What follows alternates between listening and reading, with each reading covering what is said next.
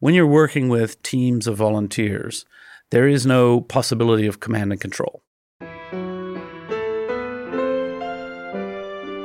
You can't tell people what to do because they will just say, screw you, I'm a volunteer. And so you have to have an approach that says, look, here's our values. And frankly, in some cases, you have to say, and if you don't agree with these values, then maybe this isn't the right place for you. That's Jimmy Wales, founder of Wikipedia. Famously, Wikipedia is open to anyone to edit, but that doesn't mean everyone is suited to the task. If you're unwilling or unable to adhere to Wikipedia's core values of openness and neutrality, well, you'll be very nicely, but firmly, shown the door. But contributors who can get on board with these values will find themselves part of a driven team. And a complex editorial process governed by the rules that uphold the core values. For novice contributors, it's a frustrating journey to learn the ropes. You can almost imagine it as a number in a Broadway show, the pivotal song in which a disheartened wannabe Wikipedia contributor rails against the hoops and hurdles that protect Wikipedia's core values. Maestro, if you please. I've tried and I've tried, motivation has died. I cannot publish my article. Impartiality is the key. Consider blasphemy if it's a page about me. It's not the wiki way, I'm afraid to say. You'll be denied categorically.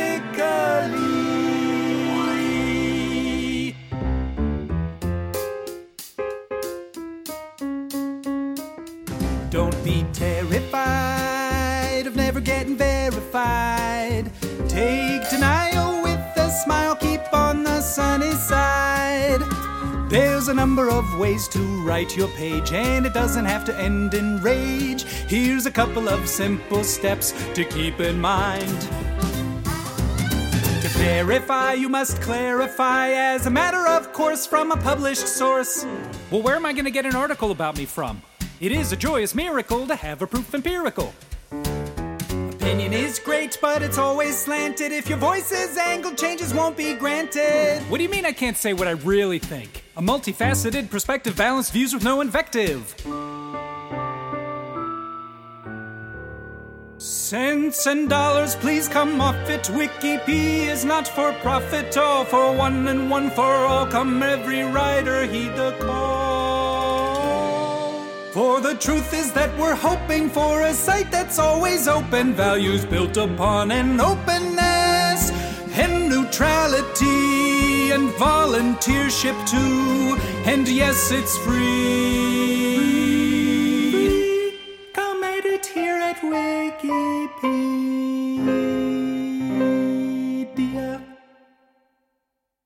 And that's why I believe product value fit is often more important than product market fit, and finding it may require a pivot or two.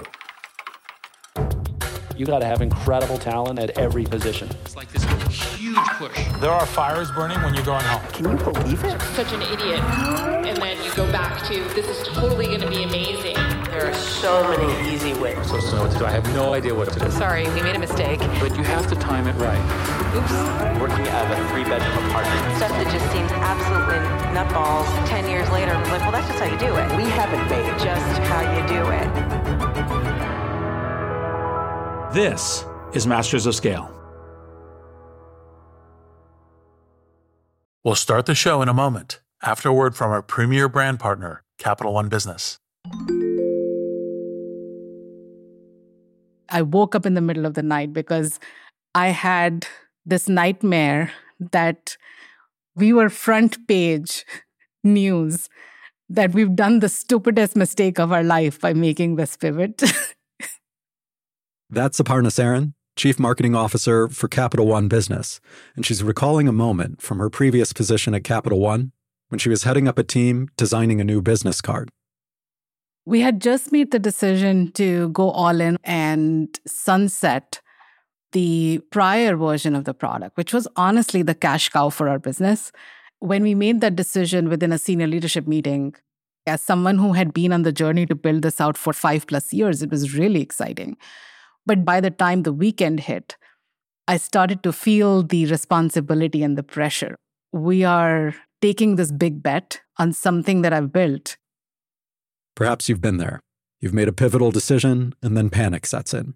How would Aparna calm her butterflies and steer her team through this pivot? We'll find out later in the show. It's all part of the Refocus Playbook, a special series where Capital One Business highlights stories of business owners and leaders using one of Reid's theories of entrepreneurship. Today's Playbook Insight: have multiple Plan Bs.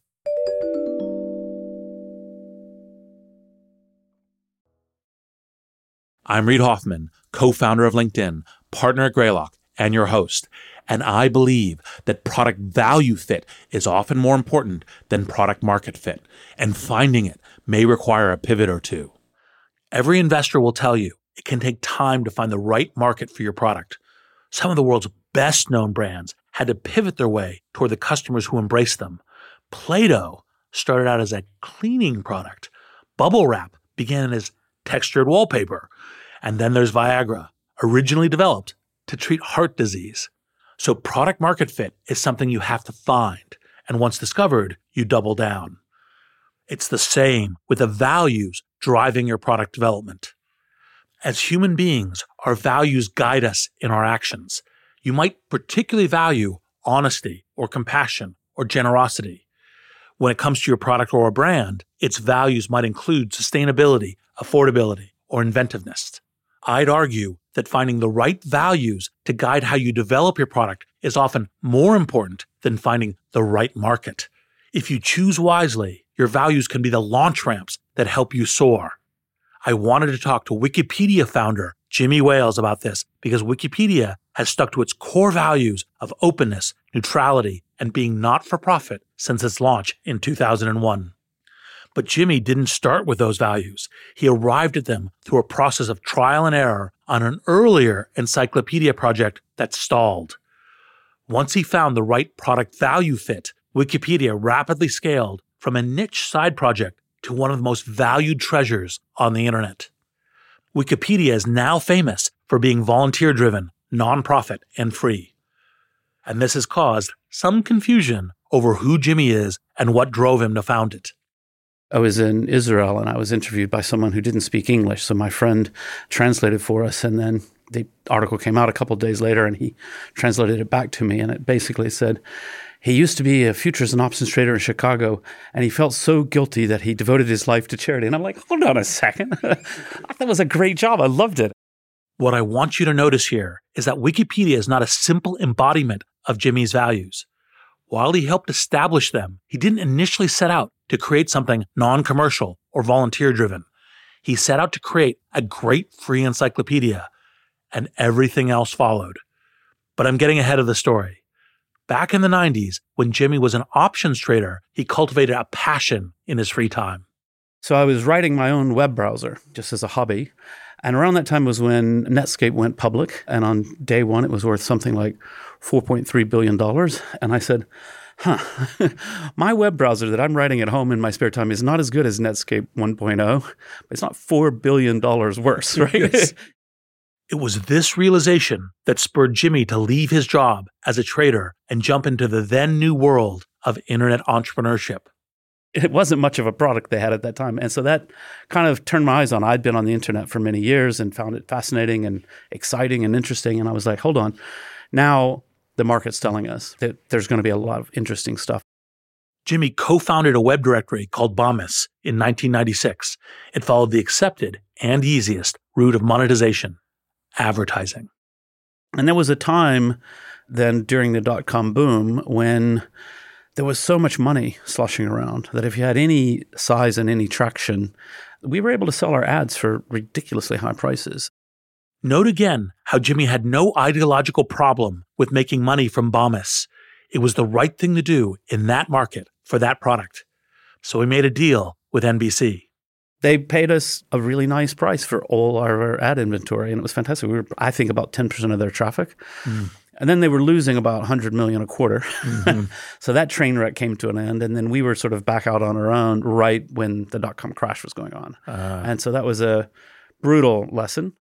It wasn't a bad product value fit that brought down the curtains on Bomis, just bad timing. So when the company folded, Jimmy focused on another side project he'd been tinkering with, an online encyclopedia he called Newpedia. He hired an editor-in-chief who suggested the core value Newpedia should have. If we weren't even more academic than a traditional encyclopedia, then no one would take us seriously because we were volunteers from the internet. And so that sounds plausible, so we should be quite academic. Newpedia adopted a stringent 7-stage review process, and it seemed to be the right set of values to adopt for an encyclopedia. But despite having a mailing list of around 5,000 people who were already interested in volunteering to write for Newpedia, after 2 years, they had published a total of 24 articles. It was more of a pamphlet than an encyclopedia, and there was something else eating away at Jimmy. The problem was it just wasn't fun. Jimmy had a clear idea of what he wanted Newpedia to be, a source of information as trusted and comprehensive as a traditional encyclopedia. But he had attached Newpedia to the value of review-based academic rigor, and it was stifling Newpedia's most powerful asset, the army of volunteers, all eager to contribute. Jimmy hadn't quite made this connection yet, so he did something every early-stage founder should do.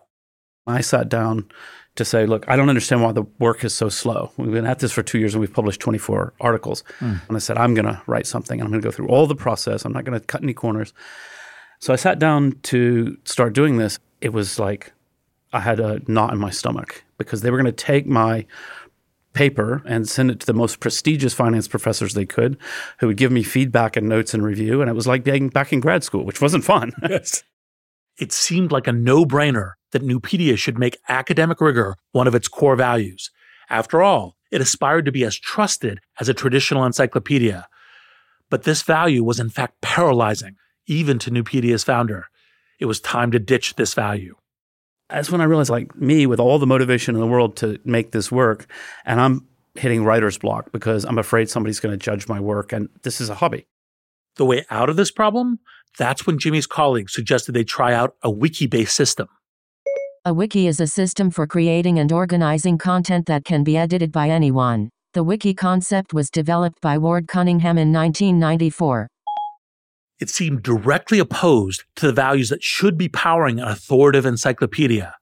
It was like Jimmy was turning his back on the idea of vetted expert writers and rigorous fact-checking, and handing the login details to the proverbial infinite monkeys with infinite typewriters. Or, Jimmy feared, more likely infinite trolls trashing each other's articles. It would be anarchy, surely.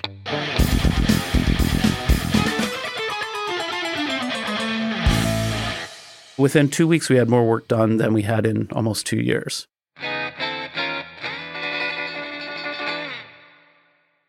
Because suddenly we freed the community up. And when Jimmy attempted to write another article, it was a revelation. And so I just wrote one sentence, so-and-so won the Nobel Prize in Economics, and came back 2 days later and it had grown and grown and grown because everybody was able to chip in that classic Wikipedia way, rather than having to say, okay, now I've got to go off and do 3 months of research to be able to write this article. It's a clear example of how pivots can be about values as well as product. You don't need to have them at the very beginning of your journey, but they do have to match your product. At first, Jimmy still had his doubts about this value of being open to everyone to edit. I was panicked that in the middle of the night, someone would come in and just trash the whole site because it was wide open to edit and so forth. And then very quickly I began to realize, no, actually, there's a couple people in Australia and they're on every night. And there's a couple people. And suddenly you're like, actually, this community is forming that will look after things. The community was drawn by these values and had a vested interest in keeping the project going. And the commitment to that value of extreme openness continues to this day. So most pages in Wikipedia, well over 99%, even to this day, if you're not logged in, you've never been to Wikipedia before, you get there, there's a little button that says edit, you click that, you make a change, you hit save, it goes live immediately, which is completely insane, but completely true, and it actually works for us. Of course, not everything is perfect. I mean, if people's mental model, right, of the success of Wikipedia is, and then he installed the script and everything went great, right? Not really.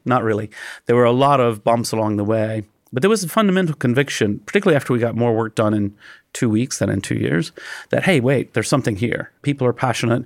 You know, when I would talk to people about the idea and say, this should exist, their eyes would light up and go, yeah, that sounds great. I don't know if this is going to work, but you go, Jimmy.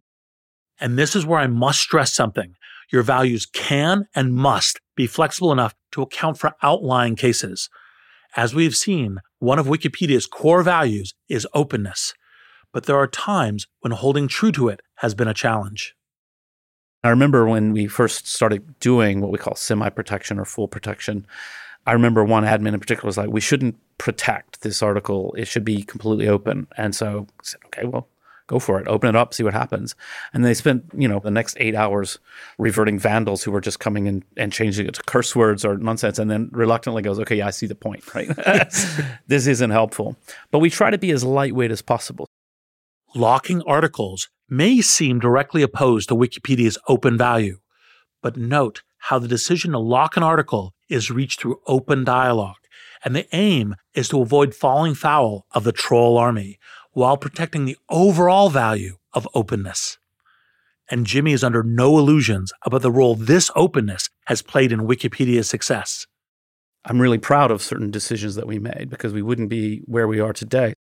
Those decisions were all about values. That value of being open to all was there from the beginning. But doubling down on it, lifting the review process, and trusting in extreme openness sent Wikipedia into overdrive. 2 other key decisions about Wikipedia's values compounded this. The first was making neutrality a core value. One thing that I had always said from the original project was that neutrality is really important. An encyclopedia is not the place to have an agenda. It's a place to lay out all of the facts and let people decide for themselves. Neutrality seems like an obvious value for an encyclopedia to have, but it was not obvious at the time. There was a suggestion early on, because in a wiki it's a very flexible tool. You can do anything to say, instead of having just one entry about every topic, why don't we have an entry with the left-wing perspective, the right-wing perspective, the Catholic perspective? Let's accept everything. And I was like, that just sounds like the web. Like everybody can write whatever they want anywhere else. Note how this desire to showcase all different points of views isn't inherently wrong, but Jimmy could see how it wasn't compatible with his vision for Wikipedia. What we should be is that place where we say to all the parties, okay, you've got to sit down and work this out, right? You've got to present it in a way that everybody feels this explains the topic, and you can't come down on one side or the other. And that actually works pretty well. I mean, obviously it's noisy behind the scenes at Wikipedia, but in general, we do have that, and we certainly have it as a very deeply ingrained spirit in the community. Sticking to this vision of neutrality meant not only that each article would be as balanced as possible, it would also short-circuit many of the conflicts you could imagine happening among article editors. You could imagine Wikipedia's extreme commitment to neutrality as a value that would hold back its ability to scale. But instead, this has supercharged its growth. Rather than endless bickering, editors with differing views can work together to create articles. Let's take a tough topic, abortion. So you can be a kind and thoughtful Catholic priest, and you can be a kind and thoughtful Planned Parenthood activist, and you're actually able to work together on Wikipedia. Keep being kind and thoughtful, right? Yes. Because you can say, look, it's never going to take either side of the story, but we can write about this societal debate in such a way that the Catholic priest will go, yeah, this presents the question fairly, and the Planned Parenthood activists can say, this presents the question fairly. And so they actually have a way to work together. Whereas if you said, our goal is to find the ultimate correct truth, and it's going to be one-sided at the end of the day, then you really exclude a lot of people. They say, well, look, I can't participate. The neutrality value is so deep-rooted in Wikipedia that behind the scenes is a parallel universe where flashpoints for arguments are very different. Like I can tell you inside the community, we don't have massive debates about Donald Trump. Not because we all agree about Donald Trump, but because, well, it's actually pretty straightforward. You just write history and it's all very straight. We have huge arguments about the names of rivers in Poland, or there's a very famous long-standing debate that got kind of ugly is the difference between an M dash and a dash, in terms of punctuation, right? People have strong feelings about some of these things. These arguments over punctuation and Polish waterways may seem petty, but I actually think they demonstrate how values have become entrenched amongst Wikipedia contributors. Another core value that you might think would limit Wikipedia's scale is its commitment to being a nonprofit. Wikipedia doesn't carry ads. While that is a core value of Wikipedia, it's not a core value of Jimmy Wales. I'm not ideological about it. I remember early press interviews, people would assume I was some kind of crazy communist. It's like, don't you think it's terrible that these people at Google are making so much money? I'm like, no, I think it's a great company. Like, that's great. Why not? It just doesn't suit what I'm trying to do here. Jimmy was concerned people might not be as willing to contribute freely if Wikipedia were for-profit, and taking money from advertisers might murky the waters of its neutrality. I believe your business model drives behavior at organizations. And so if you have a certain set of beliefs and values that are in tension with your business model, you've got a real problem, and probably the business model is going to win in the end. You need to be aware of the tension that your lofty values can create with your business. If they are in conflict, the tension can be destabilizing. But for Wikipedia, its values give it a clear course of action. For example, when the Turkish government deemed certain Wikipedia articles as offensive and blocked the entire site in 2017. So when we were blocked in Turkey, there was no question of like, oh, should we compromise, right? Because not only would we be compromising on some core values of our community, we'd also take a revenue hit. Because the people who donate money to Wikipedia are like, one of the reasons they do, we know this, is because we stand for the internet users. We stand for freedom of knowledge, right? And so if people say, oh, it's amazing that you guys would take that stand, and I'm like, yeah, it is amazing. Of course, thank you. But of course, like, our business model drives us in that direction. Like, people would be incredibly disappointed in us. Wikipedia's values are more than lip service. They compel the company into this virtuous behavior. I think it's really good that our business model drives us to be on the right side of those issues in a really easy and fluid way. But unlike Wikipedia, Masters of Scale does accept advertising. Speaking of which, we'll be back in a moment after a word from our premier brand partner, Capital One Business. There was panic that set in that night because I didn't want to let people down. We're back with Aparna Saran of Capital One Business. She was recalling the time she woke up in a cold sweat, terrified that the new product she had been working on might fail. So the next morning, she sat down and wrote an email. It was Sunday morning, and I said, you know what? I'm going to just share this with my peers. It was very emotional. It was sort of a cry for help. Aparna realized that if the new product didn't take off, she needed a plan B, preferably multiple plan Bs. I'm inviting them to be the thought partners so that we are mitigating as much risk as possible, and we have contingency plans in place as we make this move. You write something like this and your heart is pounding, should I send this? It was a super vulnerable moment for me. But then I was like, I'm going to just send this. What's the worst that'll happen? It can't be worse than being on the front page of the newspaper. So she held her breath and hit send. What happened next would surprise even her. We'll hear about that later in the show. It's all part of Capital One Business's Spotlight on Business Leaders, following Reed's Refocus Playbook.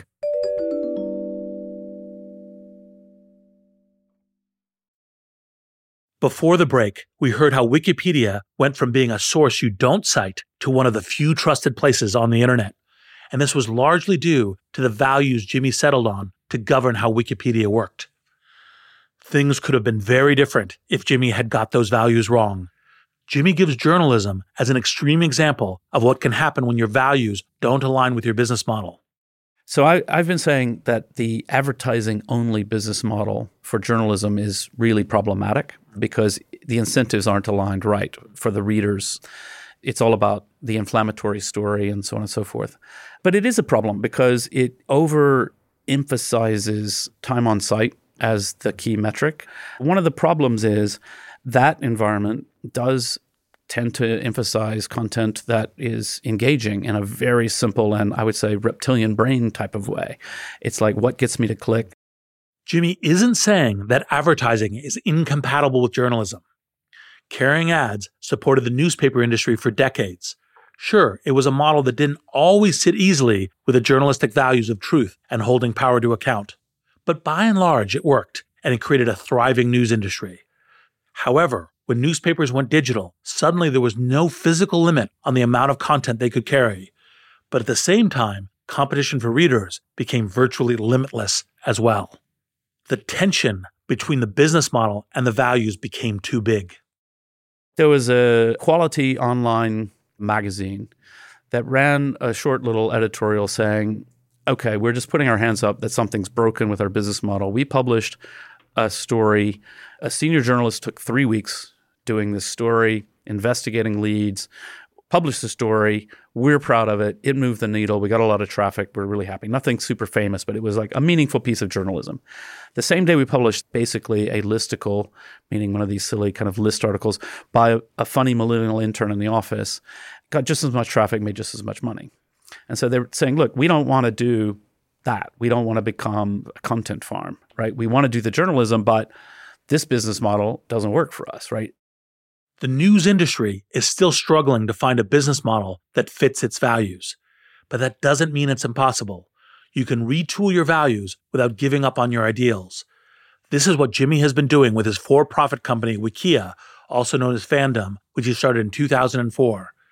When he was trying to navigate the unfamiliar world of Silicon Valley VCs, he asked me for advice. I'd been a futures and options trader, knew very little about Silicon Valley, certainly very little about angel investing and term sheets. So someone, a mutual friend, introduced us. We had breakfast, and then, I'm just going to brag on you here, so you'll have to edit this out. But but I do tell people, I'm like, it was actually hugely important to me because I remember a phone call where you had reviewed a term sheet, and I was like, yeah, Reed, I'm really concerned about this provision. And you're like, that's completely standard. You're not going to talk them out of it. That's just the way it is. There's nothing actually wrong with it, and here's why.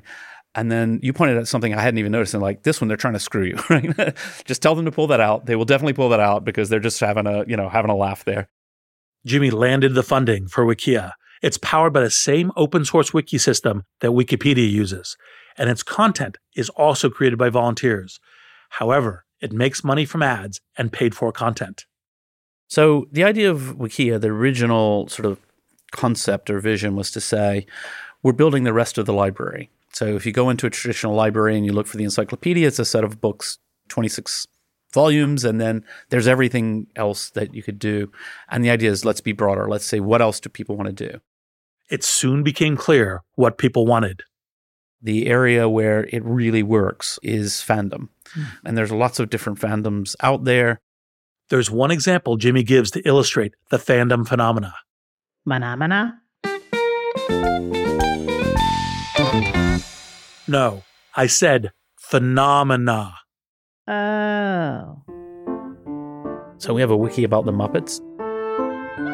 And I haven't looked recently, but it's well over 20,000 articles.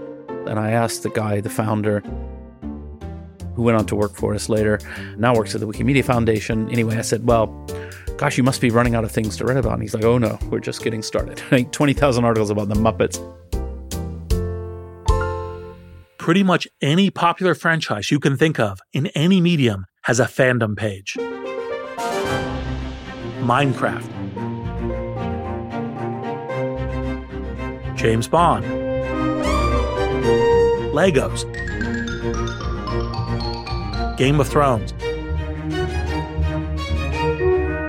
The Simpsons,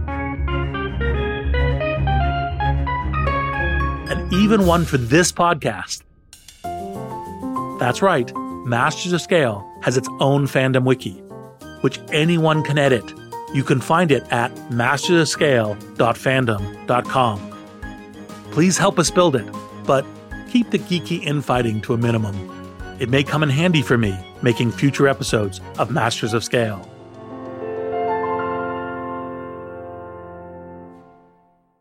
We saw an interview with one of the head writers of Lost. So you remember the TV show Lost. It was super complicated.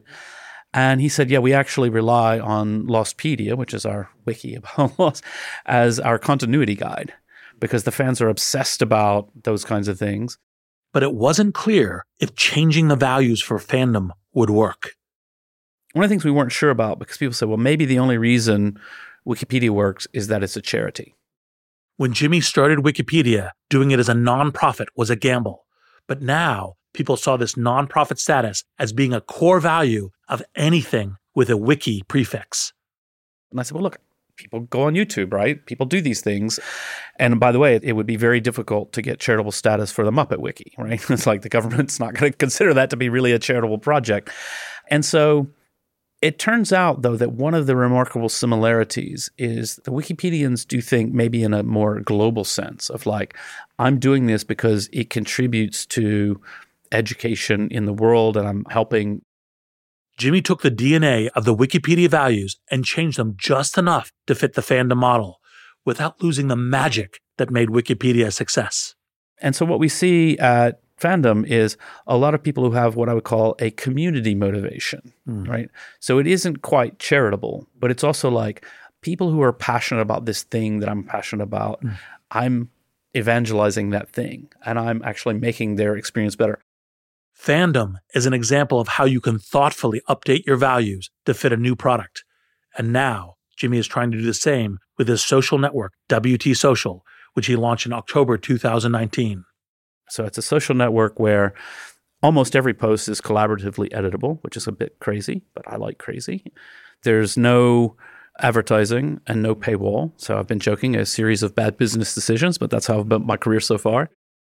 Like Wikipedia, WT Social is entirely donor supported.